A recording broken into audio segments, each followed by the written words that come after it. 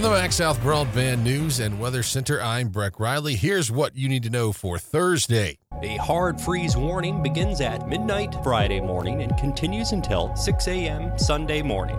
A hard freeze warning means that overnight low temperatures are expected to fall well below freezing, below 28 degrees, for at least a few hours over a widespread area. You heard it there. Winter is coming. Tonight, the cold Arctic air will make its way into Mississippi, plummeting temperatures down to the single digits overnight. Friday morning, wind chills could be below zero. Here's Leake County Emergency Management Director Tommy Malone with more tips on how to deal with the cold weather. Make sure to check all the antifreeze in our vehicles. For pets and stuff, make sure that they're took care of and in a warm place. Check on our elderly people and one with special needs. And when we start looking at utilizing electric heaters, they're not designed for long-term use.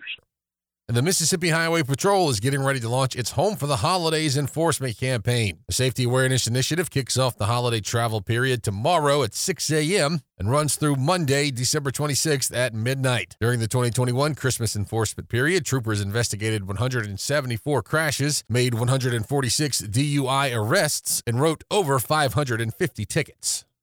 And folks wanting to get into the medical marijuana business in Lauderdale County will soon be ready to go. The Board of Supervisors passed the county's licensing permit policy. Licenses will cost $1,000 for the first year and $500 each year after that. There are other rules outlined in the policy, such as where businesses can be located and the hours of operation. Originally, Lauderdale County's Board of Supervisors voted to opt out of the state's medical marijuana law.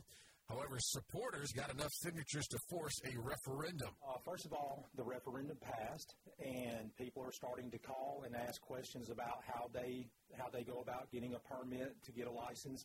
So it's just us doing our part and getting those things in place where people can get the things that they wanted to do to move forward in this operation. Lauderdale County Board of Supervisors President Jonathan Wells speaking to WTOK. The new policy goes into effect January 15th, 2023. Find the latest news and weather online now at breezynews.com, kicks96news.com, and cruisin98news.com. For the Max South Broadband News and Weather Center, I'm Breck Riley.